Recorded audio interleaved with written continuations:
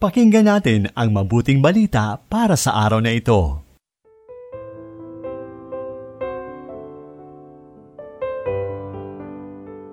Isang mabiyaya at puno ng pag-asang araw ng Lunes, kapanalig.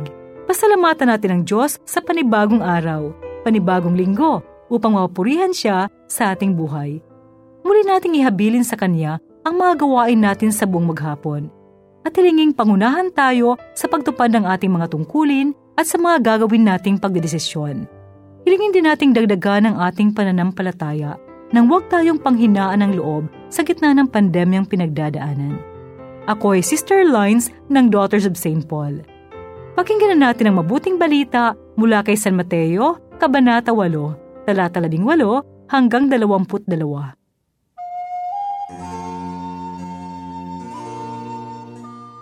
Nang makita ni Jesus ang maraming taong nakapaligid sa kanya, iniutos niyang tumawid sa kabilang ibayo.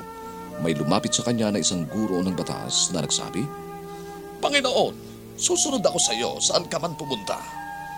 Sinabi ni Jesus sa kanya, "May lungga ang asong gubat, may pugad ang mga ibon, ngunit wala man lang mahigan ng kanyang ulo ang anak ng tao." Isa pa sa mga alagad ang nagsabi sa kanya, "Panginoon, pauwiin mo muna ako para mailibing ko ang aking ama." Ngunit sinagot siya ni Jesus, "Sumunod ka sa akin at bayaan mong ilibing ng patay ang kanilang patay." Isinulat ni Arlene Banta ng Institute of the Holy Family ang paginilay sa Ebanghelyo. Paano ka ba tumutugon sa panawagan ng Diyos na sumunod sa Kanya? Minsan, sa tindi ng pinagdadaanan nating pagsubok, natutokso tayong sabihing, "Panginoon, sagutin lang po ninyo ang kahilingan ko. Susunod po ako sa inyo kahit ano ang mangyari." Tapos, sinagot naman ng Panginoon ang panalangin natin. Kaya sinikap nating tupdin ang ating pangako. Naging masipag at auspuso ang ating paglilingkod sa Diyos. Pero sa paglipas ng panahon, naging katulad na tayo ng isa pang alagad sa Ebanghelyo na nagpaalam na umuwi muna upang ipalibing ang kanyang ama.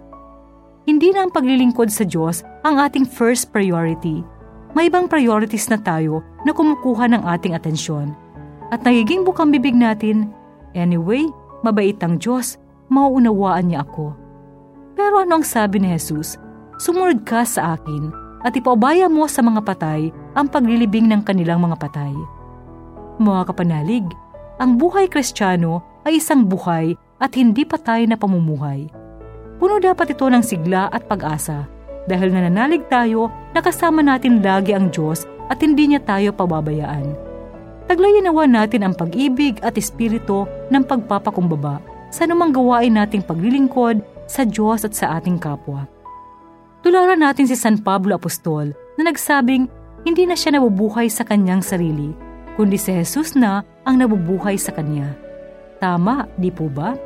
Wala namang higit na pinakamahalaga sa buhay natin na magtuturo sa tamang daan, katotohanan at buhay, kundi si Jesus. Kaya halingin natin sa Panginoong Jesus na palakasin at patatagin ang ating relasyon sa Kanya.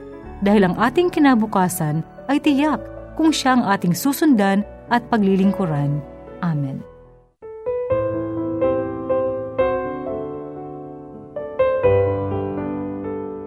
Inyong napakinggan ang mabuting balita para sa araw na ito.